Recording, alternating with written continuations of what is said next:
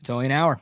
Jeff Howe, Jordan Scruggs, every weekday from 11 to noon right here on Texas Sports Unfiltered. Now it's time for the award-winning midday show. And let's get right to it because I see him in the waiting room. One of our award-winning guests is with us. One of our favorites, a guy that you and I talked to 1,000 times the first time we did a show together, a guy who I did a podcast with for a number of years, a guy who has remained a great friend of ours for a long time, and a guy who continues to be one of the very best on the Texas beats. That is our man, Joe Cook of Inside Texas and InsideTexas.com. What's up, brother? What's going on, man? This is fun. This reminds me of the good old days, I guess, back when I was on the phone with y'all and I'd see that plaque in that little studio of that award. And I don't know if y'all have repeated since then, but hey, that one still stands pretty strong. And this is fun. Glad to be on here. I was listening to Jeff talk about Boone's Farm, and I have one good Boone's Farm story, and it's from this year. So for the Alabama game, we got a bunch of friends who either fly to Atlanta or they fly to Birmingham. But me and Will Gallagher, the Inside Texas photographer, I don't know if y'all met him, but we're road warriors. We've driven to Manhattan before and back. So we decide to get on I-20, go with two of my best friends from college, stay at Margaritaville in Shreveport. So do that. Split the drive in half. We go to the game, 6:30. 6:30 kick. I probably get out of Bryant-Denny Stadium around, I don't know, maybe right about midnight, somewhere around there. And we're at an Airbnb not too far from, it's basically one left turn off of University, about like 2 miles. So we get back, there's a gas station at the corner, and people are still amped. People are still partying. I'm like, I hadn't done anything all day. I had to work. And so I'm like, I'm going to go to the gas station and get something. And so I'm kind of perusing and seeing what I want to grab. And I'm like, something catches my eye. And I forget the name of it, but that blue Boone's Farm. And we go and grab that.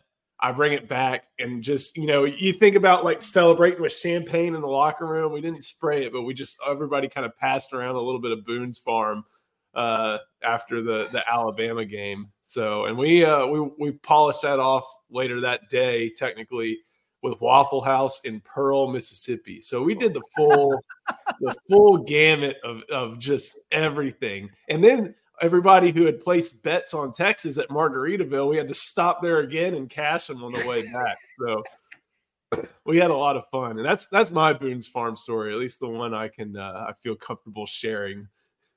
That's incredible. You were an arrested Walmart away from the full-on Alabama experience, Joe.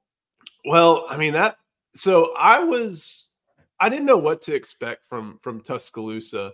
And the other good story I heard is think about what, they don't lose there. The last loss they had was to Joe Burrow in 2019. And the last non-conference loss was the Louisiana Monroe one in 2007. And so, night kicks are a big deal. And if you ever are there, I don't know, I guess it's the north end of the stadium. You have that Walk of Champions, and then you have basically their Greek row and their little stretch of bars and stuff like that. And to the right from like facing out of the north end is their quad. That's where a tailgate was. Saw a lot of Texas One fun people there, just a lot of people there. But after the game, after Texas won, the bars closed down early, and all their fraternity houses on the Greek Road canceled their parties. So, wow, they did not take to losing to Texas too kindly. How about that, man? The biggest regular season win in Texas football history, and you celebrated with some Boone's Farm. That is special right there. I was here in Austin. I blacked out, and I took my first and only Zin. That was how I celebrated the Texas win over Alabama.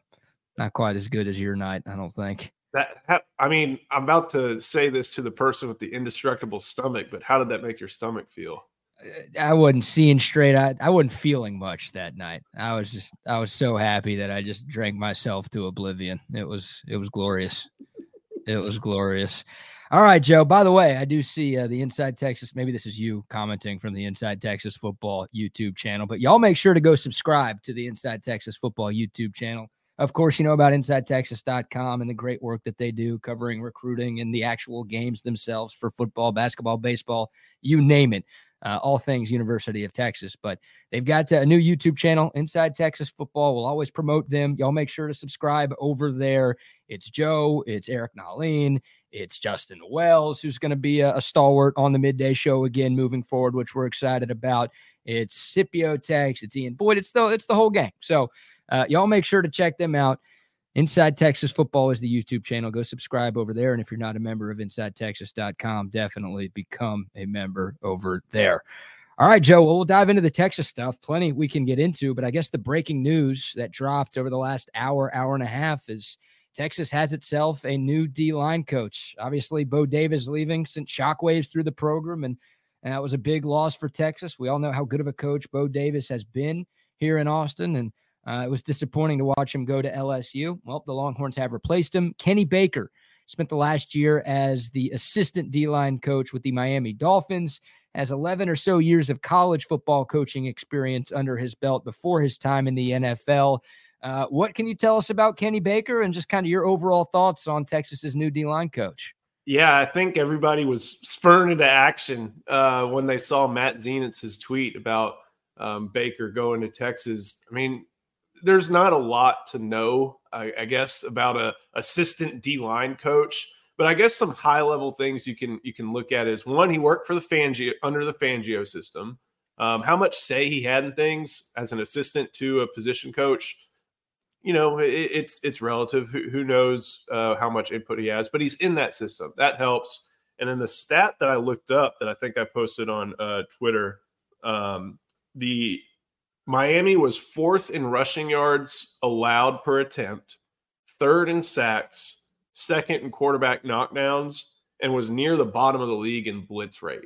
So that defensive line, and I know Christian Wilkins was one. I'm not sure. I didn't watch a ton of Dolphins, and I don't know their defensive line, but there's definitely they did really well. And that's why Fangio has always been so sought after. So you're getting somebody from the Fangio system. You're probably getting a guy who has coached a lot in Georgia and in the Southeast and South Carolina, and obviously Western Kentucky was where Mike McDaniel plucked him from. There's a lot of positive traits, that's for sure. There are guys. There's development on the Dolphins. There's good proof of concept. So those traits are good. The bona fides are the question. You know, he's about to go into the SEC where you're recruiting against the best of the best. And you know, you're also going to be recruiting against guys like Bo Davis. And I'm forgetting guys like Georgia's defensive line coach and things like that. But those guys have traits and they have bona fides too. And so Texas is going to be relying on him to be in that position, going toe to toe with those guys. Of course, he's going to have some influence from Johnny Nansen. He's got defensive tackle experience. Even PK has some defensive tackle experience back at Boise and just kind of coaching fronts in general. So who knows what the exact – I think a question that's still yet to be resolved is who is going to be what are the different distinctions going to be? I know Nansen's the linebackers coach, but with all these different, moving parts, who knows if they keep it the same. But there are good traits there, but there's reasonable questions about his recruiting bona fides heading into the SEC. But at this point, I think there's a lot of people in the fan base who have kind of looked and seen, like with Coach Sark's hires, whether it be Chris Jackson, whether it be Tashard Choice, Brendan Marion, all those guys, that you can give him a good amount of leeway and good amount of benefit of the doubt. But hey, there's still some unknowns about him that I don't think Texas fans are going to see or have a good answer to till way later in this cycle. Yeah, and the statistical analysis looks pretty good for him. At Western Kentucky his last year, similarly positive statistics with regards to sacks, pressures on the quarterback, and also limiting yards per rush. So it does come down to that personality. And Justin and I talked about this the other day, Joe, for the radio show. Coaching at the college ranks has become exceptionally difficult over the last few years because of your need to stay on top of guys 24/7, 365, not just high school recruits, but also your own guys as well. So I feel better about the fact that he is on the younger side too. I don't know the exact age. It looks like he's in that late 30s range, because you have to have that sort of energy just to stick with the times, especially for a guy going from the NFL back to college. And obviously he does have that college experience too. That could be a culture shock for a lot of dudes. So it seems like he at least understands what he's getting himself into. And I wouldn't be surprised as you guys continue to hit your sources, which y'all have the best sources in the business. You find out that he was just an A+ interview for Coach Sarkisian, which puts him at ease with regards to what he's capable of on the recruiting trail. Yeah, and Steve Sarkisian, we're still trying to figure out where this networking came from. It's not like, I know that that Sark and Shanahan have some overlap. I think at that point that means Sark and McDaniel have some overlap, but there's really nobody on the Dolphins looking at that staff that you can think, oh yeah, that's where they got the word and that's where it came from. And then I just go like, well, maybe Tua told them or something like that. Or maybe Deshaun Elliott or Brandon Jones or Connor Williams told him. Like this is kind of a random one. We had kind of figured on Inside Texas it was going to be an NFL hire, because if you wanted a college coach, whoever he wanted from college ranks probably was available to be grabbed, signed, all that different stuff negotiated with. But if you wanted to go NFL, you basically have to wait until, not, cut and dry. You have to wait on this deadline, but you got to wait till the playoffs are done. And obviously Chiefs knocked the Dolphins out. There was obviously some speculation and thought that Rod Wright, former Texas defensive lineman, would be up for that coaching spot after working for the Texans. But I think as y'all saw, the Texans have gotten rid of they are not bringing back their regular defensive line coach. That's going to give Rod Wright an opportunity to probably step up and continue to help guys like Will Anderson and the rest of that defensive line. So, and then BK or Trey, like you said, youth helps. Like, this is not a young man's game anymore, especially coaching. You had like 2 weeks of vacation in July and 2 weeks of vacation after signing day. Now there's basically, you're lucky if you get a week in July before camp and stuff like that. Like, it is just a grind. It's probably why morale among a lot of college coaches is not great. That's why you hear them groveling all the time about the workload. And Steve Sarkisian's no different. He's talked about that, but it's the one that it's a world that he lives in right now, and getting guys best suitable, most capable of living in that world. Someone who's 37, someone who's getting his first opportunity at, a position all by himself at one of the top, think about it, top 30, top 50 jobs in the sport. If you kind of combine college and NFL together, it's an opportunity for him, and he's got a lot to be able to prove, but there's obviously some traits that Steve Sarkisian saw that apply to helping the Texas defensive line. Yeah, Joe, that's obviously big news that impacts the future of the Texas Longhorns. Some other big news that has dropped over the last 24 hours or so that will impact Texas is Jim Harbaugh leaving Michigan. Of course, Texas plays in Ann Arbor week 2 this fall, and we already knew Michigan was losing a bunch of players, but now they're losing their head coach on top of that. Texas opened up as an early slight favorite for that game when some Vegas odds came out last week. I mean, I'm usually as pessimistic as they come, that, but God, I'm feeling pretty good about this game. With everything Texas has coming back, the head coach, the quarterback, and the majority of the starters, that game at Michigan in early September feels like one that Texas fans can expect to win. Yeah, this is a Texas team coming back thinking it's going to be a number 1, number 2 team in the country, depending on how, if there's any bold voters who want to move the Georgia Bulldogs off that top spot. Michigan, you think about all these national title teams that they win, and they lose players in the NFL just because that's what good teams have. They have NFL players. Michigan's a little bit different in that when you think of the Georgias, you even think of some of the Clemsons and the Alabamas, they would have, 3 straight years of top 5, top 3 classes stacked right behind them. Even Ohio State has that. That's not been the case for Michigan. They go about it a different way. It's been getting closer and closer each year until it finally went over the top this year. Of course, you got to consider the Connor Stallions aspect of it, but at the same time, you got to make the tackles. It helps to know, but you got to make them. You got to make the passes. You got to make the runs. And Michigan had all the pieces to just bully teams, and not only offensively and defensively. You lose that. But now when you look at Alabama, you look at Washington, you look at Arizona, you look at Texas A&M back last year, all these coaches leaving opens that window up, and it can just decimate a roster. There's really no better word for it. They can decimate a roster. You can lose your top players. You can lose so many of those contributors and potential contributors from these top 5 classes you have just because that portal goes, and it's a one-way out deal. Michigan, that portal opening just went into effect probably yesterday. Now Harbaugh signed, but it's just an outward flow if it were to happen. But it doesn't seem like it's going to happen as much because Sharon Moore is going to be – everybody pretty much considers Sharon Moore to be the favorite to be promoted. I think I saw that there's a state law that says Michigan, you have to post it for 7 days. They can get around it somehow, but that's a little bit of a scary prospect for Michigan. But Sharon Moore is a guy, but for as good of a play caller Sharon Moore is, for what that roster situation probably is going to stick with, because they're not going to lose a bunch of players because they want to be with that coach, you're still losing a great head coach. Like Jim Harbaugh is one of the reasons he's going to the NFL is because he is a great just planner. He's great at getting things done Monday through Friday that help him on Saturday.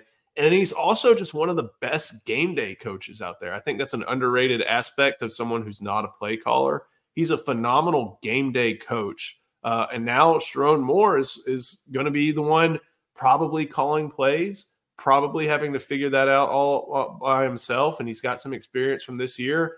And then, by the way, he's probably going to lose Jesse Minter, the defensive coordinator, because that's someone I bet Harbaugh is going to want to bring. So, like, the roster losses for Michigan may not be as dire as you see for DeBoer at Alabama, and then Fish at Washington, and then Brennan at Arizona.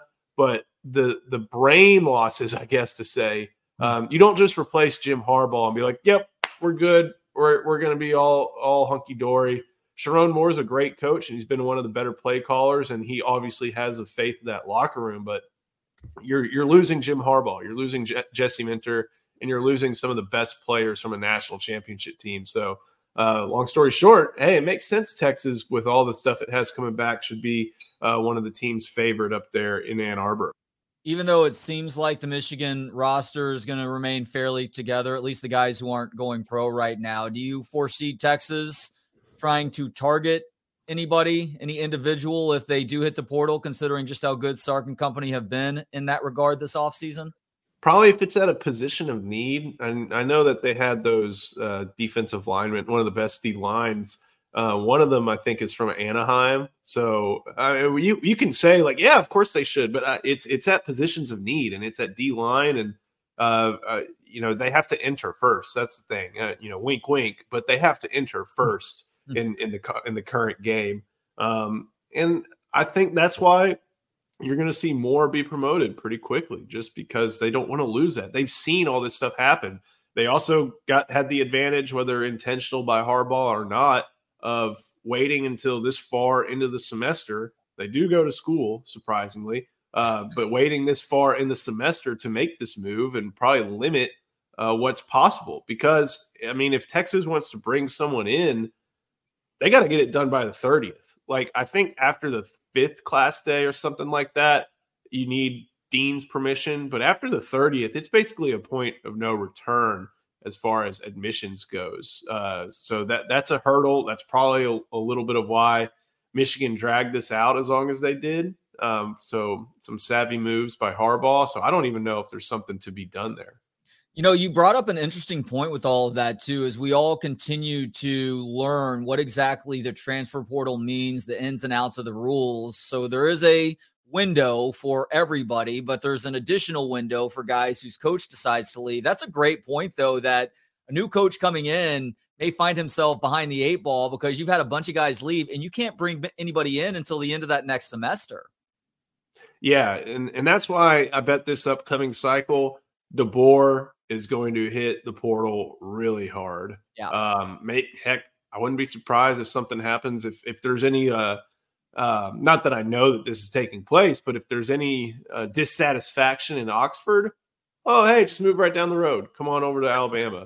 If you're a guy at Washington who tries to stick it out for Jed Fish, if you're someone at Arizona if you're Tetaroa McMillan who tries to stick it out for Brent Brennan and you don't like it, if you're someone at Michigan, all these different things. If you don't like Bill O'Brien, which seems pretty easy to do, you could Alabama and even Washington has an opportunity, and Oregon, they're always going to be involved in these things. They'll have an opportunity in the spring. The limiting factor for them, though, is those SEC. I think there's still an SEC transfer rule on the book. So all these Alabama guys, or even Texas A&M guys, Georgia guys who entered, they can transfer to a different school now. So Isaiah Bond, Amari Nyblack, Kendrick Blackshire, they're going to be immediately eligible at Texas because they're in this coaching portal window.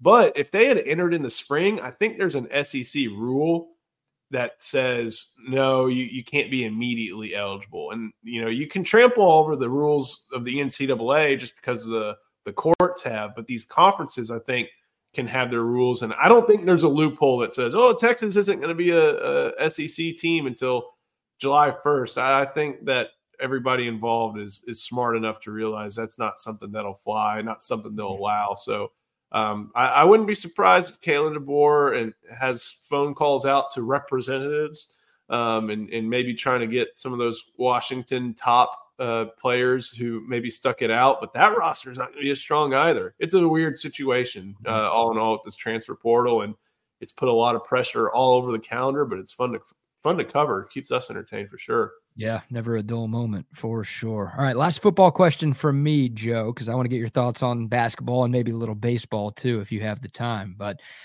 you talked about positions of need. You mentioned that in passing a moment ago. It feels like Texas has done most of what it needs to do this offseason. Like they've filled out the coaching staff now. They've obviously done a great job in the transfer portal. They're still a week and change away until National Signing Day 2, but we know that's going to be a small class when we get to February 7th. But for you, what's still on the offseason checklist? Like what does Sark and this staff need to get done by the time spring football gets rolling here in a few weeks? Well, defensive tackle. I think you saw that with Tia Savea. Not even going to try. They're trying to address that one. Heck, and maybe they still. I think whatever they add, if they're able to add somebody, is on defense. You don't need a quarterback. You don't need a running back. You don't need an offensive lineman. You got your tight end. You got your receivers. You're good on offense. Maybe you think about a specialist, and maybe you think about get another punter, but it sounds like they're content with Will Stone on kickoffs, Burt Auburn at field goal, and then the freshman punter, Michael Kern. So you're good there. Probably defensive tackle. You added a linebacker. You added a safety. Maybe they look at corner. Maybe they look at that Arizona corner. But if I'm making the call, I'm thinking add another defensive tackle. You're still trying to recuperate some of the recruiting, not losses, but actually, yes, losses. Remembering a one-man 2023 class and losing maybe one of arguably your best defensive tackle from this 2024 class. You need numbers there. And even Steve Sarkisian himself has admitted, we go to the portal to, sprinkle on the roster, but we can also use it to make up for, I don't know if he used the word recruiting failures, but recruiting misses. And right now you're missing two defensive tackles that you thought you were going to, one in reality in DeAndre Robinson and one in, the mind and whoever was going to be along with Sadir Mitchell in that class. You need somebody. You got to replace Joe Carter as well. And, that's an important just body to have. So I would go defensive tackle if they try to attack the transfer portal. All right, shifting focus now to the men's basketball team. While the Rodney Terry reaction to horns down after the Longhorns lost to UCF here in Austin a little bit more than a week ago drew the wrong sort of national headlines for the program and university, it may have served as a sort of rallying cry within the locker room. Is that kind of how you see things, Joe? And what does this team need to continue doing in order to sustain the success over these last couple of games? It's funny. Everybody made fun of Rodney Terry, including Texas fans, for that thing. It's just don't bring attention to it. Don't do something that, think of what you want on Barstool, but they got a big following. A lot of people like that site. And then when you see the main account with millions of followers trashing Rodney Terry about that, like, you don't need to bring that attention to yourself after you lost to, I know it's the Big 12, you lost to UCF, you lost to West Virginia, and you're 1-2 in conference. And then they go out and beat Baylor. And a lot of it has to do with just, Brad, I think you'd agree with me. On a given night, they basically always have two scorers. But if they get a third, they're in really good shape. Yeah. And they're over-reliant on those two scorers, but those guys are so good in isolation that, hey, maybe it works. And that's what you saw with Baylor. You had Dylan Dessou and Max Asmus get theirs, but then Tyrese Hunter shows up, and he makes plays from opening tip to the final buzzer. And when they get those three, that's what is allowing them to make some big impacts against these good teams. And it was the same with Oklahoma. You know, I liked that.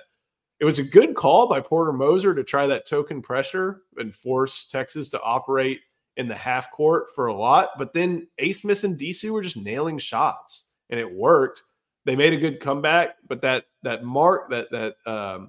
they got the additions from Kendall Weaver and offensive additions. You know, those game-saving, game-changing plays in Baylor, but then he's getting these secondary opportunities and driving to the rim. And, you know, he's not a guy who's going to hit very many shots or take very many, but he can do those athletic things. And so when Asmus is thriving in an isolation, when Dessou's thriving in isolation, and they can find that third scorer, that's what makes this team capable of going toe-to-toe. Shedrick going down, that's rough. I think Rodney Terry's talking right now. Probably get an update on that ahead of the BYU game. But, you know, the thing that's helped them is that Max Asmus and Dylan Dessou have been hitting their shots. They've been hitting them in isolation, which, you know, you can trash that, you can like that, but it's what they do really well. And over these last two games, they've gotten third scoring contributions that have pushed them over the top. Joe, everyone loves the ceiling question, so I'll give you the stereotypical ceiling question. I mean, if Texas is able to do what you're talking about, right, if they get that consistent third scorer to step up and, you know, Asmus and Dessou keep doing what they've been doing for most of the year, what's the ceiling for this team? I mean, it feels like the floor is they missed the tournament, and a week ago they were outside of the tournament, so we know what could be at stake for Texas, but if this trend continues and if these guys play the way that they have going forward, how far do you think this team has the ability to go? The ceiling for this team is probably 11-8 or 11-7 in conference, which would be amazing. Like that did not look like what this team was going to be. And the thing is, this team can score, and I think almost has scored like 75 points pretty regularly. And that's a good benchmark for college basketball. But the problem is they can give up 80. So that's, and I know that probably drives Rodney Terry crazy, like it drives all of us crazy, but the ceiling for this team, if they can, you know, get a third scoring contributor every night, you know, going along with Asmus, like Asmus just needs to score 15. And I know that sounds weird. That's a big ask, but if he can score 15 and Dessou can go like 12 and 9, some of those offensive, most of those defensive, like, and they get that third contribution, like, that's a team that can score on pretty much anybody. The rotation's getting a little smaller, it seems to, you know, fluctuate a little bit.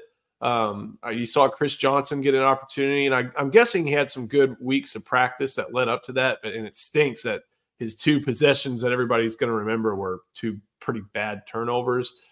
But, I mean, if they can get, you know, Ithiel Horton to just throw up like 9, even if it's 9 in the first half, that's still 9 or something like that. You can find maybe 8 from, I don't know, Caden Shedrick, or your 2 or 3 or 6 from Brock Cunningham. Like, I think the ceiling is definitely 11-7. And that just speaks mostly to the conference because they have another matchup with Baylor. They still have to go to the Fog, right? They still have to take on Houston on Monday, which I'm excited for that one, and go to Houston. Like, that's 4 right there out of your 18 that are going to be real tough. The floor, though, I mean, I guess the basement floor is 6-12, which is you know, crazy, but just every team in this league is good. You can arguably pencil in a win against Oklahoma State because they just don't seem to have it figured out. You'd hope you can get – I'm trying to think of the non-double round robin makes it all confusing now because I'm trying to memorize the schedule. But still, the basement's 6-12. Yeah. And then at that point, you're what? What are they now? 19-17? No, that can't be right. They're 14-5 right now on the year. So 20-17? I don't know. Shit. I'm not doing the math right. You're asking the wrong guys for help on that. You know that. I think y'all can both probably attest to this. 8-10, you're sweating it out, but you're in. You're in. Like with the way this league is, you're in. 7-11. I think if you win one in Kansas City, like that's still a really good game for your net. If you're 7-11, you'll probably be stuck in the middle of the pack. Like you can't. Being in the Big 12 this year, I think is going to depress Texas's record. But if they're able to somehow get to 8-10, like I would not. It's not a success. Don't get me wrong, but it's an achievement towards getting to the tournament, which is what Texas should be in every year. Tomorrow is 3 weeks from the start of the college baseball season, Joe. For you as somebody who is obviously a big seam head and has followed this program for a long time now, covered this program for a long time now, what is the biggest reason for optimism for this program this year? And what is the biggest reason for pessimism with regards to how far they can go? Optimism, pitching. Pessimism, pitching. Maybe if they start pissing on the field too. Hold on. I'd like to see that, I think. I don't know if I've seen that from Texas baseball before. Yeah. Why do you think they wear cups? Yeah. With LeBaron Johnson and Tanner Witt, like you can be pretty confident that your Friday and your Saturday are going to be taken care of in good fashion. And that's been a staple under David Pierce. Like, I'm always kind of under the opinion that if you have to replace one of your weekend guys, that's healthy. Two at a really good program, it's also healthy. But you should hopefully have one returning and then two who are waiting in the wings. This time they got two coming back. They have LeBaron Johnson, who I think is going to flourish this year, just more experience as a starter. Tanner Witt's a little bit of a question just because it's been a while. He wasn't, spot on last year, but he's rested his arm for the most part. I don't think he either did a summer league and it struggled, or he got out of there and has been pretty restful here in the fall. He's going to be their Saturday guy. And I think Charlie Hurley, who was good towards the end of the last season, I think he'll be the Sunday guy. So that's where my pitching has some confidence. My pessimism is from that back end of the bullpen. And I know that bullpen pitching has kind of been a complaint under David Pierce for a good amount, but you're not the Astros. You don't go buy Hader and then add him to Presley and then add him to Abreu. You can't buy stars typically at the back end of your bullpen. Most of the time in college, you're developing your bullpen pitchers, and for some reason or another, those bullpen pitchers all probably want to end up as starters in their career, but at this time, there's not room. They're not there in their development. They've got to come in and be able to show that they can get one inning, get three guys, let alone going through the lineup twice or anything like that. There's still some unprovenness in that area. They were going to have a really good bullpen option, I believe, in Notre Dame transfer Will Mercer, but he's out for the season, unfortunately, and they're not going to have that option. So I think when he went down, it's like, okay, how do we turn? What do we look for? I think you may see some Ace Whitehead as a lefty guy. You may see, I'm trying. Sometimes I just get so caught up in football recruiting, basketball. It takes a memory jog to remember who's on that baseball roster. But I think the fact that no one's just coming to mind like that kind of indicates that it's going to be that back end of the bullpen. So those Tuesday games where David Pierce has been pretty prone to just cycle guys instead of having a Tuesday starter, I think that's going to be a big proving ground and make those Tuesday games worth watching. You look at the lineup, though, I guess my question is probably at catcher and just, what way they want to go. When you go from Silas Ardwan to Garrett Guillemette, that's two really good catchers. Like, both got drafted. Both are working their way through the minor leagues. You got Kimball Schuessler back after his hand injury. You got Rylan Galvan. And they have different strengths. One's more defensive than offensive. One's more offensive than defensive. And so I think figuring that out is going to be a deal. But like first base, Duke transfer Luke Storm. Second base, Jack O'Dowd, what he brings. Shortstop, Jalen Flores, who, if you read D1 baseball, he had a big fall and is looking – David Pierce, I bet, is going to have a lot of confidence in him. Peyton Powell's back at third. Porter Brown's back in left. Right field may be a little something to have to figure out to replace Dylan Campbell. But center field, it's going to be fun with Jared Thomas out there moving from first to center, a position that I think he may have to prove he can play to the public, but the coaches believe in it. Right field, I remember Will Gasparino, true freshman, was probably a top 100 prospect. I think he got drafted, actually, and then they just couldn't come to terms. 6'6", big swing, really athletic, Big 12 freshman of the year or newcomer of the year, whatever they decide to call that these days. So there's going to be some good ability in the lineup. There's obviously strength at the front of the rotation. Figuring out catcher a little bit, just defensively, and protecting the run game is going to be part of it. And then figuring out the back end of the bullpen. I'm wondering what their offense is going to be like. I don't know if it's going to be that, over the fence power year like they had with Ivan Melendez and even in the year before that. But they should be a pretty complete offense. You'll see the small ball, you'll see the running, but I think they'll have the ability to just move guys around on offense this year.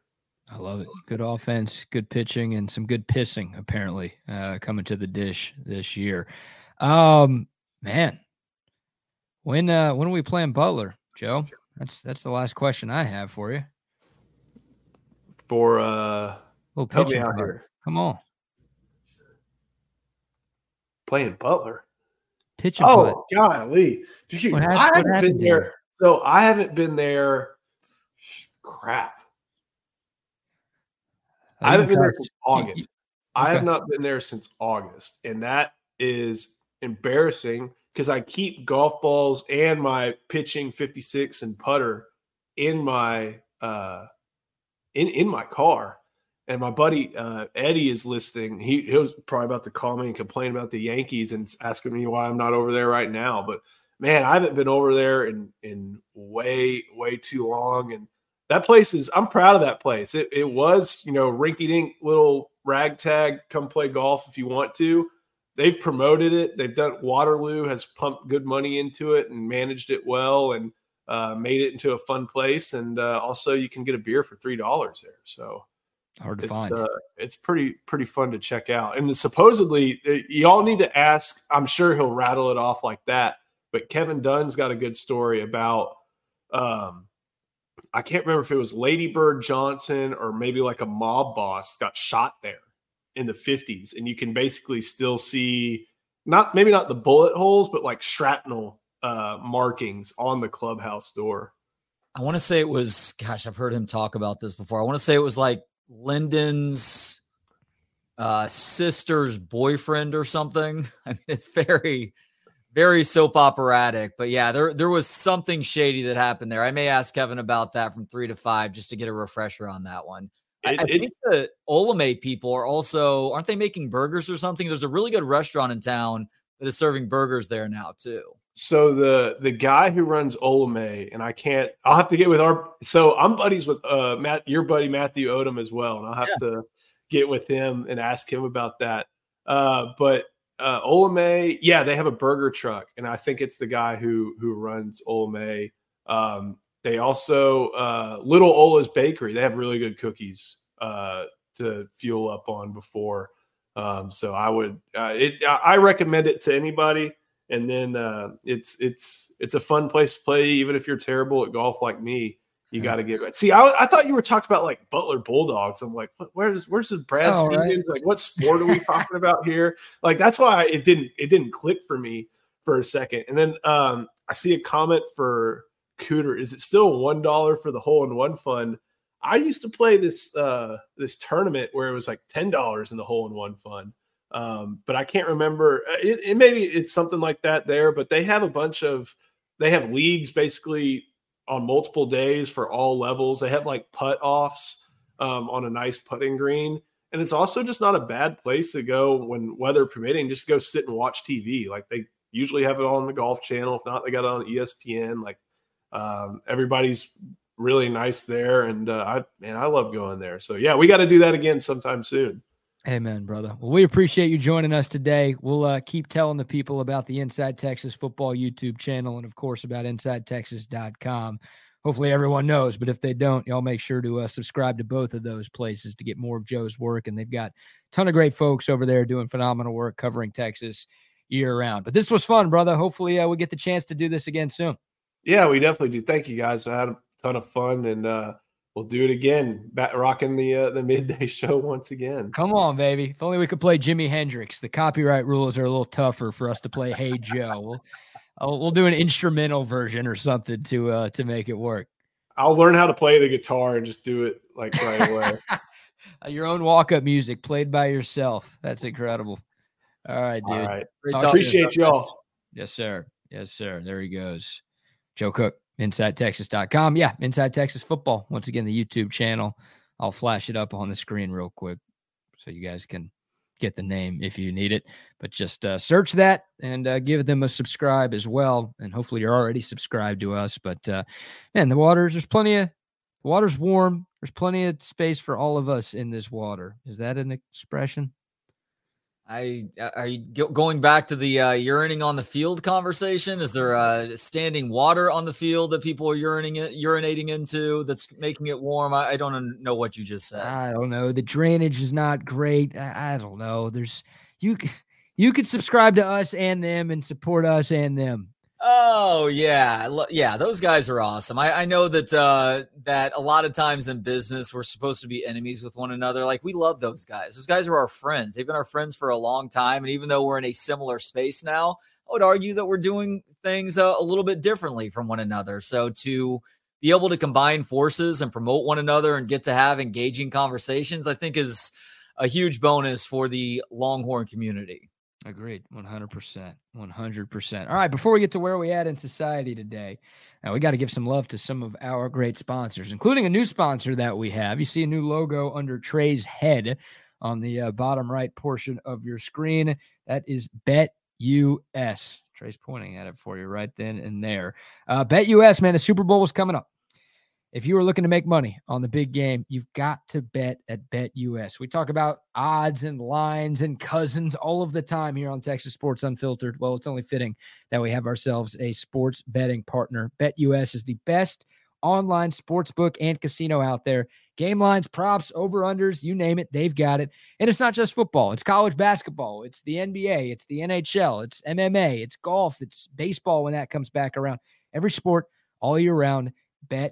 And if you're watching on YouTube, there's a link in the video description below. Just click that and register. If you're listening on the app, just click the Explore Our Socials portion of the front page of the app and click the link there. That will take you right to the TSU page on BetUS. Make your deposit and just start playing today. It is that simple.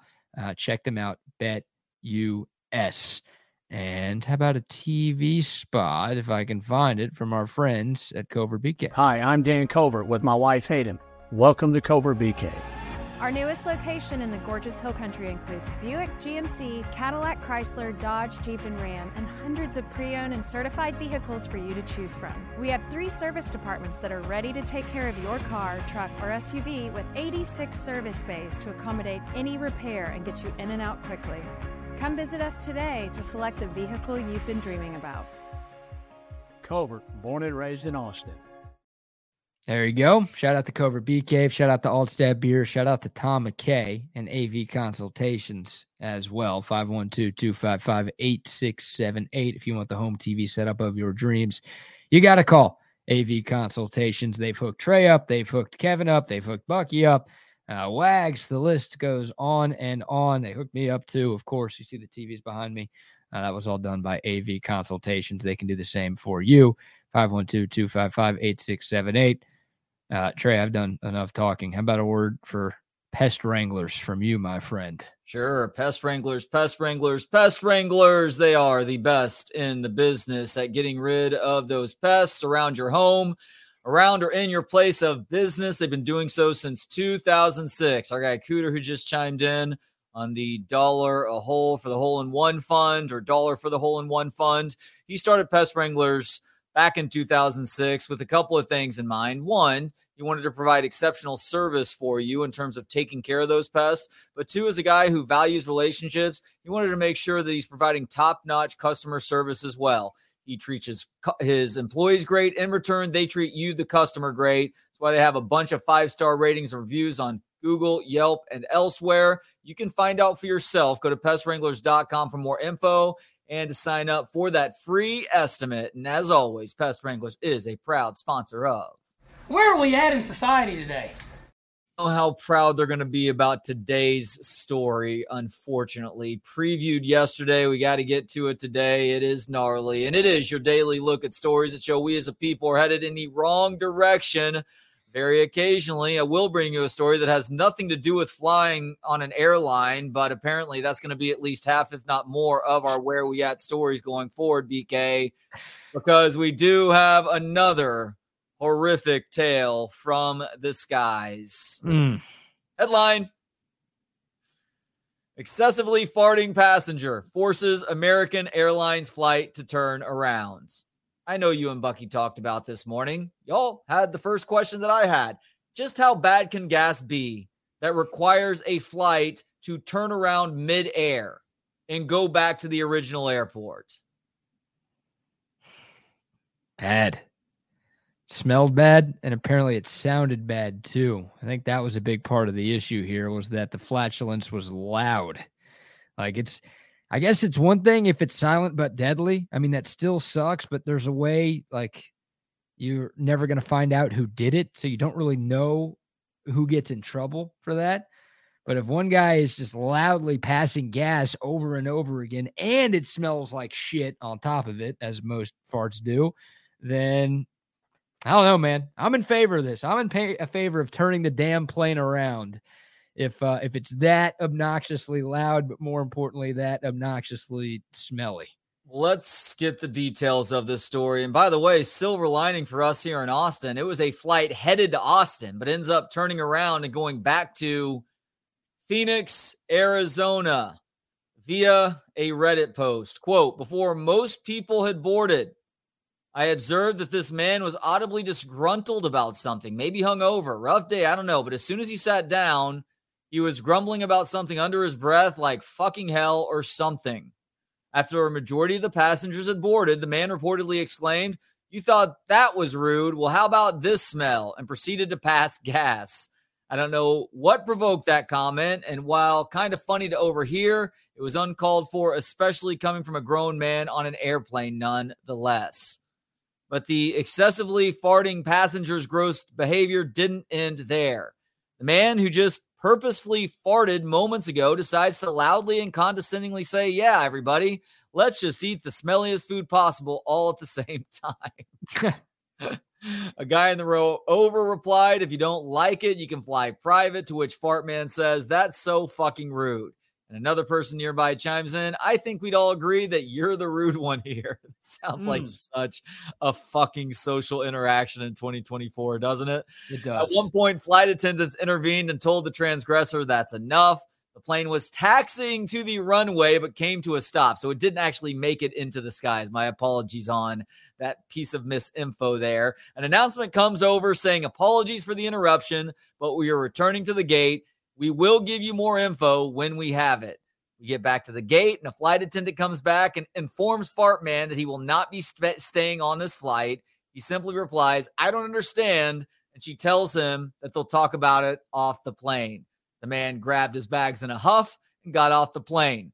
We all breathed a sigh of relief when he was removed. I think most people were on edge about what he may say or do next. The trip was only delayed by 15 to 30 minutes, so I think in all, American handled things pretty swiftly. So this is actually a air travel story that isn't nearly as horrific as many of those that we've reported on in the last 2 to 3 months now. Yeah, there's a lot to get into and a lot of different angles to really attack this story. Number one, like, as disgusting as it is for this guy, pretty impressive to be able to just fart that much basically on command without shitting himself. Yeah, it would have gotten him an appearance on the Howard Stern show back in the 1990s. Yeah, I mean that's well done right there. Like to have the ability to pass that much gas without anything coming out, that's impressive because it's hard to do. It's not something people should be trying to do, but it's not that easy to do that on command and have them be that loud and that smelly over and over again, right? I don't know. How weak is your sphincter? I can fart for a long while before I'm on the verge of shitting myself. Like loud? Sometimes. Repeatedly? Sometimes. Man. Depends on what I've eaten. Yeah, I guess this guy could have eaten some T-Bell at the airport or something right before boarding the flight. I don't know. Now, that's something that may work its way right through you. You can't trust farts after eating the T-Bell. Well, exactly. How do you know exactly what to eat to make sure you're passing gas and ripping ass, but not, Okay, I see where you're coming from with this. You're coming from this with the knowledge of what Taco Bell does to a person in food like that, since that's most of what you consume. I'm coming at it from more of a health food perspective where I do have the ability to not shit myself if I fart repeatedly over the course of like 5 to 10 to 15 minutes. This almost feels like go ahead. Sometimes it goes on for hours on end before I end up pooping. Sometimes I wish I could poop, which maybe speaks to a lack of health on the other side. Yeah, get you some Olipop. That'll help out with that. Sorry to your lovely wife, too, for what you just said. That sucks. Oh, she would appreciate that apology because, unfortunately for her and my kids do have to deal with it. Both kids, but especially one of them, not going to throw her under the bus, really takes after me in that regard. There's only one her of the two kids that you have, so. Oops. Also, didn't this feel like a pre-planned attack? Like that's also impressive. Like this guy was, I don't know what he was mumbling under his breath, but it was almost like he was hoping someone was going to piss him off so he could start doing this. Like, yeah, there's a disgruntlement there from the get-go. And like he's just being belligerent and people call him out. And so when you do that to somebody, oftentimes it's like they double down on their own stupidity or their own fucked upness, which is, I believe, an official word in Webster's dictionary as of last year. Mm-hmm. This guy is clearly in that category. How many times have you given like a honk to someone who's like clearly staring at their phone at the front of a line waiting for a red light to turn green? And the response is to give you the finger in return. It's like, hey, motherfucker, I'm trying to tell you to wake up here. Yeah. You're not going to give a courtesy wave. Oh, my bad. Which, by the way, I've done that before. And I give the courtesy wave. Like, sorry about that. Thank you for the quick honk. Your response is to bang the finger at me. Yeah, that bit. So Bucky said this morning that he was pissed that the flight turned around. He's calling people soft. Mid-air. I thought that they were midair. If they were midair, I would be pissed about this. Yeah, the 15 to 30 minute delay is not great, but you can actually make that up midair. And by make it up, I mean them actually arriving at the estimated time of arrival versus the ETA that is listed, where they know it typically gets you in 10 to 15 minutes ahead of time. The fact that it was still on the ground, that they were taxiing and brought him pretty quickly and took care of this problem swiftly, I think I would be okay with that if I were a customer, because otherwise this asshole is going to carry on for the entirety of the flight. You and I have flown to Phoenix before from Austin. Yeah. What is that, like a 2 to 3 hour flight? Yeah. Yeah, that would be really annoying to have to deal with for 2 to 3 hours. Yeah. I mean, if the guy was sitting close to me, I'd be okay with making an emergency landing. Like, I'm with you. It's a no-brainer. When you haven't even left yet, you kick this guy off the flight because he's being a huge jabroni, and there's just no need to deal with that. But, man, if I'm sitting in the same row as that guy, I want him off the plane, and I'm willing to add like an hour to my time to get rid of that, because there's nothing you can do. There's nowhere you could go to avoid that smell. You can't crack a window. If it's a full flight, you can't send the guy anywhere else. Like, you're just stuck there, and it's a biohazard, man. I'm not dealing with that. So this only really applies to Southwest because most other airlines do have assigned seating at this point. But let's say you're getting onto a flight and you realize that you've got the bubble guts and you're not necessarily going to shit yourself, but you're like, oh, this is going to be a long flight where there's just going to be way too much pressure building up throughout the course of these 2 to 3 hours. There is one obvious solution to help out here that allows you to not have to strain and suffer for the entirety of that flight. What is that one solution if you're boarding a Southwest flight? Oh, man. Sit right by the bathroom. Okay, I guess that's the courteous thing to do. Or you could just sit next to a really old or really young person and just pin it on them the entire time. Everybody's going to assume it's them, and they're going to be way too embarrassed because they realize whoever smelt it dealt it to try and call anybody else out as being the actual perpetrator there. That's a good one. Or just sit next to like a parent with a baby. Yeah. So it's like, this is me punishing you for punishing me. This is turnabout is fair play. You're being an a-hole by bringing your baby. Hey, grandma can come here, okay? You don't need to be flying 3-month-old baby on the freaking flight, all right? Like, don't put us through that. Otherwise, I'm going to put you through hell too, because that's what you're doing. That's right. Really old or really young. Yeah. I mean, for me, like, I've never been in that situation before, but dude, I would get on another flight. Like, I don't like public bathrooms. I think you know that. Yeah. And like the airport, I'm not, what's his name? Not Stuart Mandel. He's the college football writer. Howie Mandel, big germaphobe guy. Yes. Like, I'm not that level over the top, but like, man, public bathrooms and I do not jive at all. Yeah. So if there's even a chance, like, I'm going to have to be on there more than once. Once is terrifying. I couldn't tell you the last time I've used an airplane bathroom at all. But like more than once, I'm just saying, dude, I'll be 3 to 4 hours late. I am not getting on this flight right now. I don't even like peeing in airplane bathrooms. They're like flying porta pots, essentially. And porta pots disgust me. One of the most disgusting places on the planet, in my opinion. By the way, I'm proud of my kids because they are disgusted by porta pots too. There you There's go. a reason why I know the best hotel bathrooms in this city. It's just that in case of emergency break glass moment where you have no choice but to stop, you're not going to be able to make it back home. So you got to know where to go. And hotels tend to have people on staff who are regularly cleaning rooms, but also bathrooms too. It's why you walk into that hotel like you own the place, or at least are renting a room there, and find that first floor bathroom. You're usually going to be okay. One of the worst moments of the last year for me is a bit of an IBS flare up, I guess you could call it, when we were driving home from downtown and we were on 183 and there was no way I was going to make it. It was either shit myself with my family in the car or pull over at, is it a Papacitos or Papados? It's on 183 between Mopac and Cedar Park. I think it's a Papados. Stopped at that Papados, had to find the bathroom in the very back. It was like a Friday or Saturday night, so the place was bumping. Just went into that bathroom. It was horrific.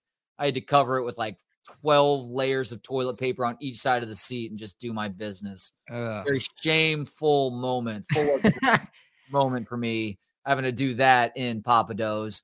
And unfortunate for anybody else who had to go into that bathroom for the 20 to 30 to 45 minutes that followed. Oh, God. All right. Couple of texts before we bring on Chip and Zay.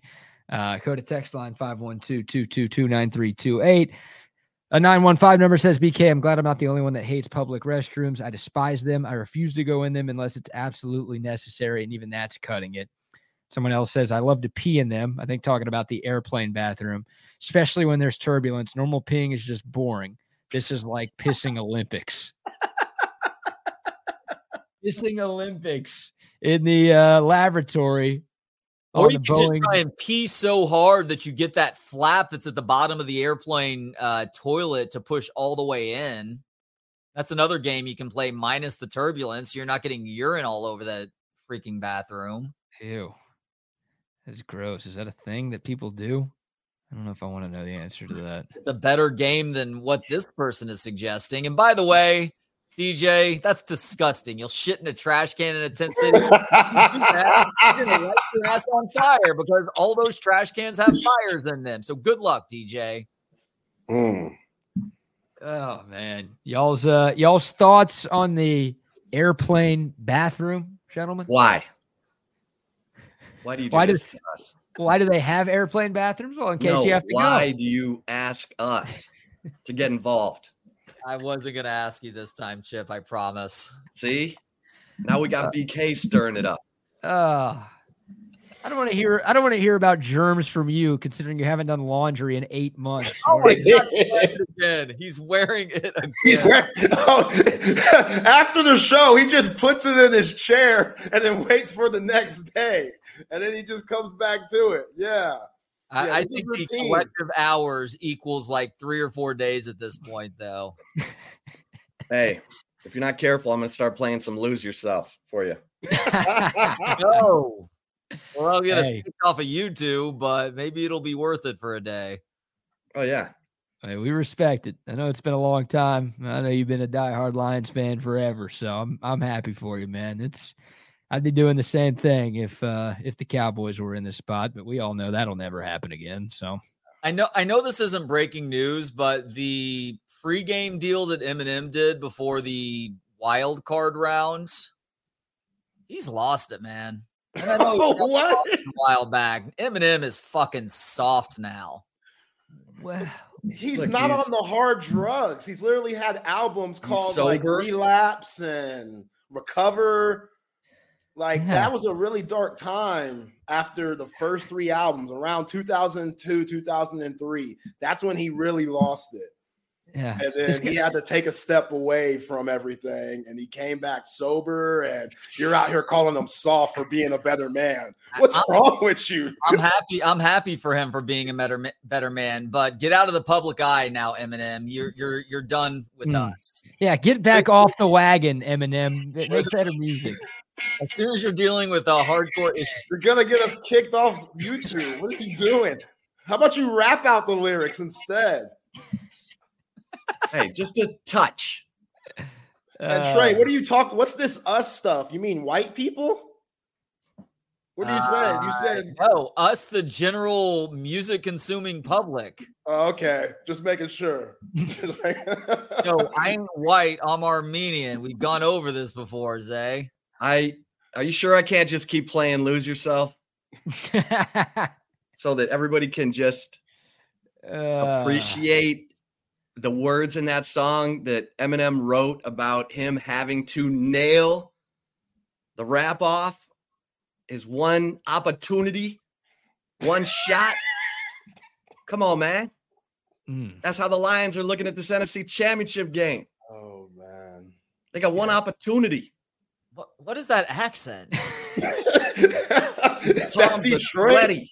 That's roll up on his sweater, mom spaghetti. That's what the white boys sound like in Detroit. 8 Mile. That's what they. That's how Eminem says it. One opportunity. All right. Today's gonna be a great show. Y'all are awesome. All right, fellas. Y'all we'll let y'all get to it. Y'all have a great one. We'll see y'all tomorrow. Appreciate it. Talk to you 3.